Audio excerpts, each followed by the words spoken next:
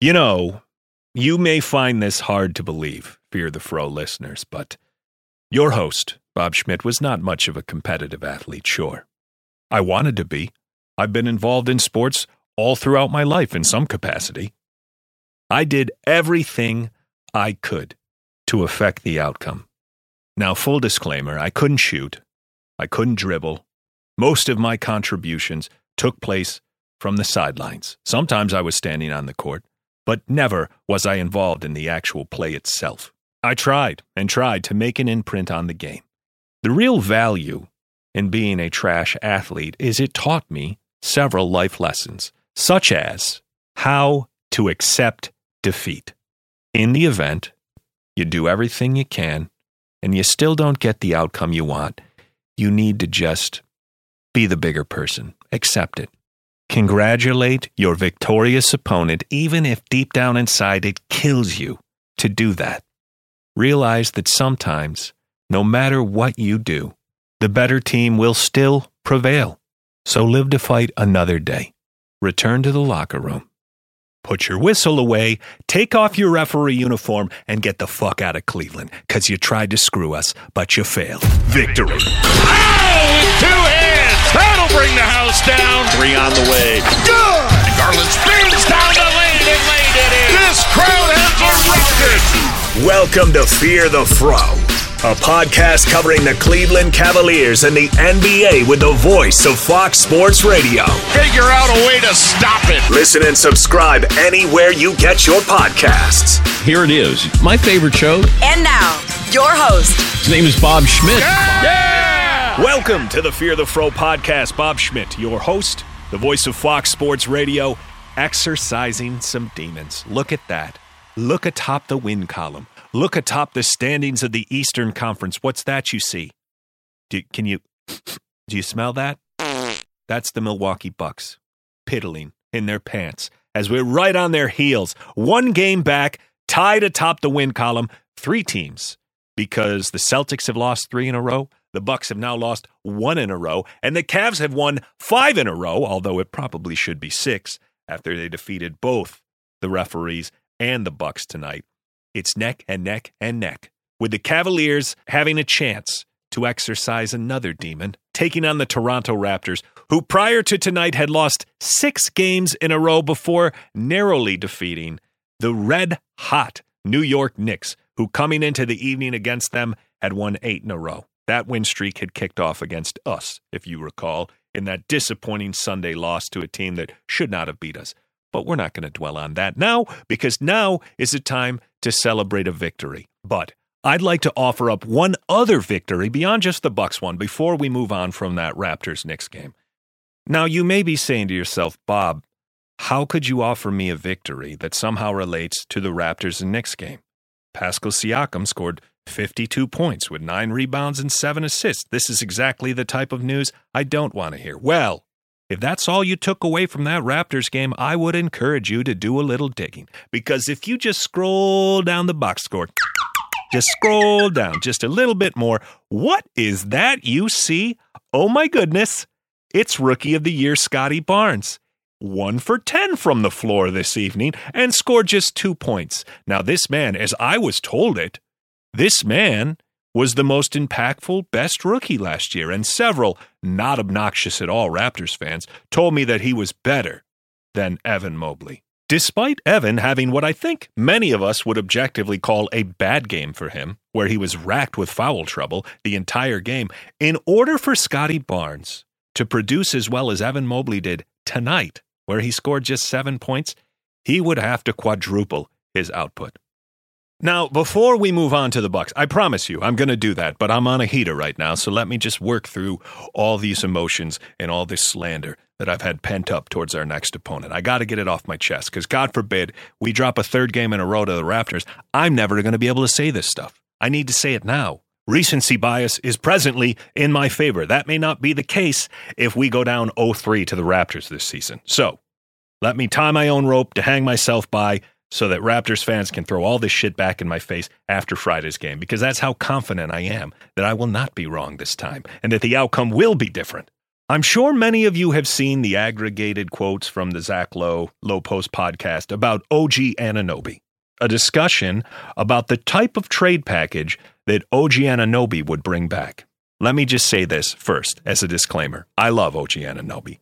I like the Lowe Post. It's a good podcast. And certainly, I, as well as anyone, can understand that if you're just talking off the cuff, sometimes you're prone to exaggeration. I mean, I just dunked all over the Raptors here, and I know they're going to be a tough battle, but I'm in that mood right now, so I just went with it. Now, Zach Lowe, in a conversation about trade value of different players around the league, said the following. The entire league wants OG Anunoby. Oh, yeah. Everybody wants OG Anunoby. If he ever gets traded, the price and picks or whatever is going to surprise people because it might be on par almost with what the Cavs gave up for Donovan Mitchell. Like, it's going to be a lot. Now, that was just because I didn't want to take the man out of context. Let this be known.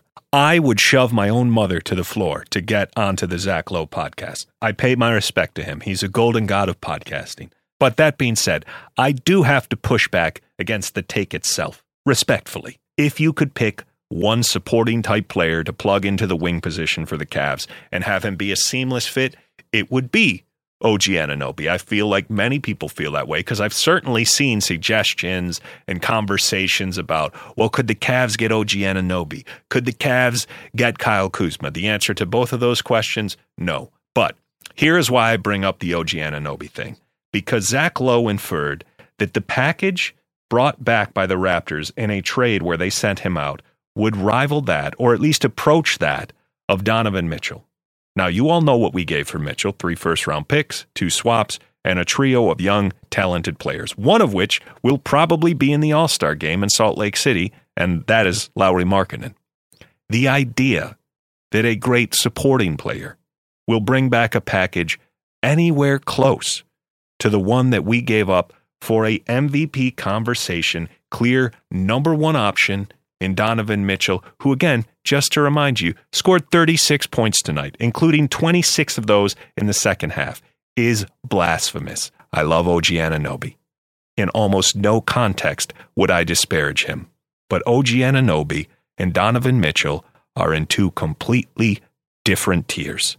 And the idea that OG Anunoby, a year and a half from needing what will probably be a max deal, is going to bring you back a haul anywhere close to Donovan Mitchell is absolute insanity. He has this year, then he has next year, then he has a player option at age 27. Do we actually think he's going to pick that up and play for less than $20 million when he can perhaps sign his biggest, most lucrative contract yet? No. And furthermore, when we acquire Donovan Mitchell, we have 3 entire seasons of control before he has the ability to test a player option. Not a season and a half, 3 full years to make this thing work. That is why Donovan Mitchell cost as much as he did. That and the fact that he's an all-NBA level player. OG Anunoby is a very respectable offensive player. He averages just shy of 19 points a game. He's shooting 47-34 splits. It's good. It's not great. It's not elite, but you know he's a complimentary offensive player. What he really has a reputation for is as a versatile, rangy defender. Can we think of another guy known as a defender who fetched a Donovan Mitchell-like haul this offseason? His name was Rudy Gobert. Does anybody here think that the Minnesota Timberwolves aren't regretting that deal at this moment if they were being honest with themselves? Absolutely not. And you know what the difference between Gobert and OG Anunoby is? The Timberwolves have 4 years of control, which they may now regret, 4 years at $170 million. But they had 4 years of control because Gobert had just extended. Anyone taking on OG Anunoby has no guarantee of that. They could give up that massive haul of picks. He's not coming off a rookie contract. You don't have restricted rights. He could walk out the door. There is not a GM in this league who would make that deal unless he wanted to be fired, because it's risky as hell, and on top of being a massive overpay. So I shouldn't be so offended by a simple opinion on a podcast, but this is where the insane, inflated sense of self-worth comes from all the Raptors fans who just think that every one of their players is a future MVP level player. Okay, so that's why we have to squelch that. And that's why people need to push back instead of just saying, I like OG, so I'm going to push this narrative out there. No, he gets enough credit. He doesn't need to be paralleled with Donovan Mitchell. And meanwhile, Donovan Mitchell is playing MVP-level ball, and he can't even get brought up in conversations with Luka and Giannis and Tatum. And I'm not saying that he should win the award. But the fact that when his name does get brought up, it's in a conversation alongside OG Anunoby, that I cannot abide. So let's get back to tonight, where the Cleveland Cavaliers defeated the first-place team in the Eastern Conference, narrowing the Bucks' lead over them to just one game. The Cavaliers are now clumped atop the Eastern Conference. There is a 3-way 22-win tie. It should be pointed out that despite this incredible stretch of winning that the Cavaliers have done, things are not getting any easier in the Eastern Conference. You plop this Cavs team in the West, they're leading the whole conference. But in the East, we have 4 20-win teams already because the Brooklyn Nets, don't look now, Kyrie and Kevin Durant, they are on a win streak, 7 in a row, and they absolutely kicked the doors in against the defending champion Golden State Warriors tonight. I hope you're prepared to be disgusted, because in the first half alone, during which the Warriors scored 91 points and had a 40-point lead, Royce O'Neal, noted offensive juggernaut, was a perfect 5 for 5 from the field, 4 for 4 from three-point land. Kevin Durant, 8 of 9 for 21 points at halftime. They shot 71% from the floor, 68% from three in the first half alone. And yet still, with James Wiseman scoring 17 points in the first half and going a perfect 7 for 7, they were down 40. And the man who we were all told is the 33rd best player in the NBA, according to The Ringer, Draymond Green, listed as both better than Evan Mobley and Jared Allen. How did he do tonight? The 33rd best player in the NBA, without a security blanket, Steph Curry, contributed 2 points. 2 points in a complete drubbing at the hands of the Brooklyn Nets. Say what you will about Kyrie Irving and Kevin Durant, but they didn't even need Kyrie tonight. Irving didn't play, and they still beat the Golden State Warriors by 30 points. They had 9 players in double digits. Throw on a Nets jersey, and you're dropping a 10-piece. So because the Warriors no-showed, and because Draymond no-showed, and because his podcast has been a total no-show since he punched out Jordan Poole, the discussion tomorrow will not be focused around Donovan Mitchell in all likelihood. And the Cavs may have to wait for another statement game, the next chance for one of those, coming up on the 26th as they take on the Brooklyn Nets on their home floor. Now, if things continue as they're going right now, the Nets could be riding an 8-game winning streak. We could be riding a 6-game winning streak. And I'm not sure if Irving would play. That certainly would help the Nets' chances, but he sat out tonight due to calf issues, and one would think they're just playing it safe. Perhaps he wanted to spend more time around the holidays with his family, so he made some bullshit up. I wouldn't put that past Kyrie, but we'll see when the game rolls around if Mr. Irving is back in Cleveland for a showdown against Donovan Mitchell and Darius Garland. For somebody who missed this game, they may see the final score and say, wow, the Cavs won, they eked out a victory, an 8-point victory. No, they did not eke out a victory. They put their foot on the gas pedal, stormed out to a massive lead, 18 points at halftime, 16 points heading into the fourth quarter, and they held on. Despite a big run by the Milwaukee Bucks in the fourth quarter as they chipped away, got the lead down to 5, but Donovan Mitchell was not going to let this team lose. A lot of that was because they stopped turning the ball over in the second half. At one point in the third quarter, they had gotten to the free throw line. Giannis had gotten to the free throw line 14 times. The entire Cavs team at that point had only gotten to the line 11 times. But the difference, the big difference, was that Donovan Mitchell, as opposed to the first couple games in which we took on the Milwaukee Bucks, where we saw collapses from the Cavs in the second half, where they would let the Bucks go on a big run in the third quarter, certainly could have been in the cards tonight. But they did not let up in the third quarter. They did not disappoint. And Donovan Mitchell had his highest scoring quarter in the third quarter, dropping 15 points of his 36 points. So he asserted himself. He did not let the Cavaliers give up the lead, despite the fact that the refs just said to the Bucks, hop on our back, and an incredible statistical evening from Giannis was wasted. 45 points, 14 rebounds, 4 assists, a couple blocks. The notable blemishes, 11 for 16 from the free throw line in a game that was fairly close. But compare that to Donovan Mitchell, who went to the line 9 times in the fourth quarter and hit all 9 free throws, went to the line 16 times over the course of the game and shot 15 for 16. So yes, the Cavaliers did have a giant free throw disparity heading into the fourth quarter, but Donovan Mitchell single-handedly wiped that out. And at the end of the game, the Cavs shot 6 more free throws. The box score tells a different tale. It says I'm a homer.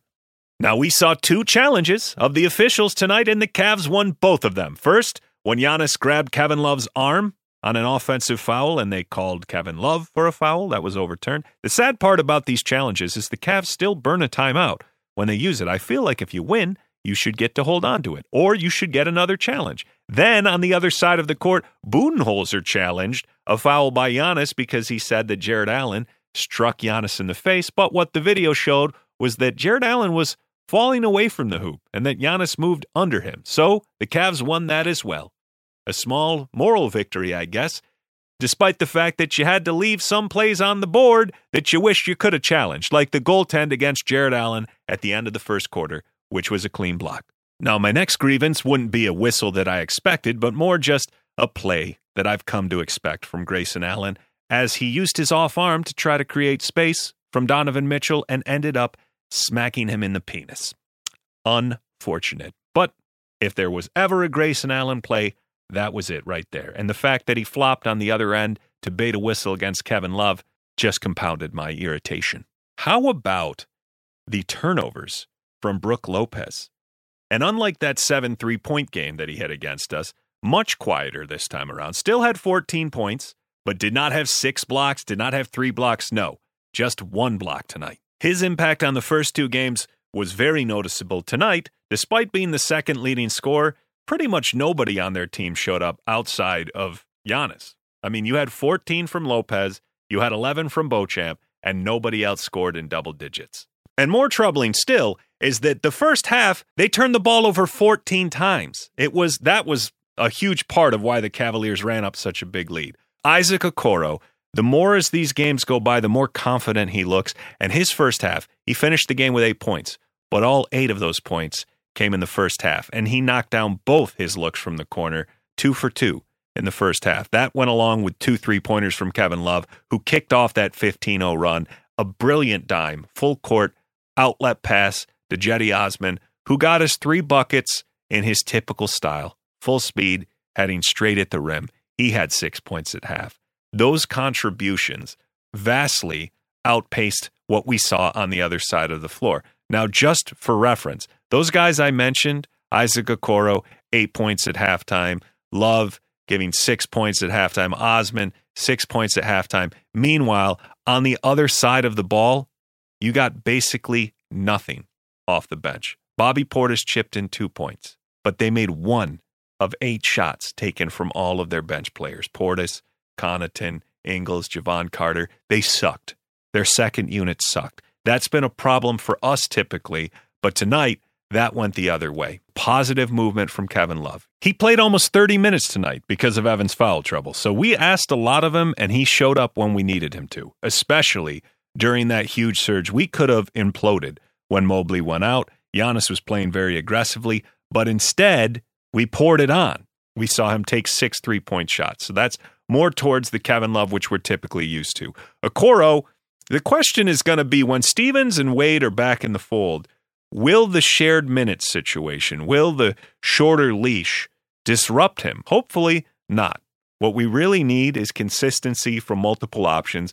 Against the Raptors, we'll get a chance to see how he can stack up against some rangy wing defenders on their side of the ball. Jared Allen, big game throughout, incredible demeanor, and it would be easy for him to get frustrated finding himself getting these touch whistles night in and night out. Have to think that the Raptors game, though, may be one of those games where he's able to exploit a mismatch in his favor. Donovan Mitchell, following tonight's game, gave praise to the defensive effort of the front court, and I thought it was well-deserved. Defensively, when you got to deal with both Evan and J.A., it's tough. It's tough to continuously throw all those bodies at you and to make plays. And to Giannis's credit, he still found a way to get 45. But J.A., I think those two guys deserve high consideration for all defensive team, especially J.A. You look at, us when he's out and when he's out there and when he's not playing, there's a big difference because he really holds the fort down for us. And they get biases, I go ahead and try him. And, we got to have their backs. But J.A. especially has really held the fort down, especially defensively. You heard the man. NBA All-Defensive honors. That's what we need. And I'm hoping for a first-team nod for Jared Allen and a second-team nod for Evan Mobley. Now, that is a long shot, as Jared Allen is just 15th in the league in blocks per game, and those are the numbers that the people who don't watch him on a night-in, night-out basis are going to notice. But you find me a big man who's more willing to put his body between a guy and the rim than Jared Allen, even if it means getting posterized. I trust no one in that role more than Jared Allen. And he should be rewarded. And that's why he has a podcast named after him. He might not get the accolades, but he is what I aspire to be, unselfish, the perfect teammate, whereas I am a sack of shit. I don't even have a co-host because I'm just not likable. Now, speaking of people who aren't liked, mortgage lenders.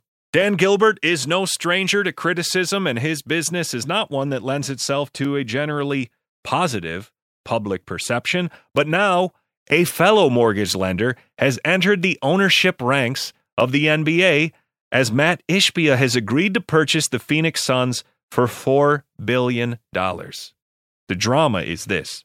These two are bitter professional rivals. When Rocket Mortgage laid off 2,000 employees, Matt Ishbia called it disgusting. He took over United Wholesale Mortgage in 2013 from his father and became the president and CEO. And at that time, they had 12 employees. He has grown it to have over 7,000 employees. And he and Dan Gilbert are not fans of each other. They both support the Michigan State Spartans. But here is a low-down dirty move by Dan Gilbert that I both applaud and am disgusted at the same time. I'm applauding it more because I'm all for this type of throw money at the problem solution. It's what led us to a championship. So can't be mad at the man.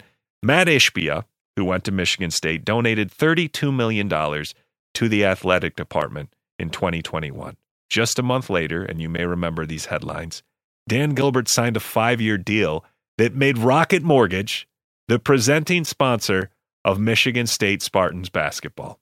Can you imagine how pissed you'd be if you donated $32 million and less than a month later it was rendered irrelevant by a $50 million licensing deal? What a dick but brilliant move by Dan Gilbert. So now there is no love lost between these two men. The Phoenix Suns and the Cleveland Cavaliers, this is where the basketball part comes in. You may have noticed a lot of suggestions that the Cavaliers would be better off if they traded for Jay Crowder. I have been diametrically opposed to that from day one. Crowder is a giant locker room risk.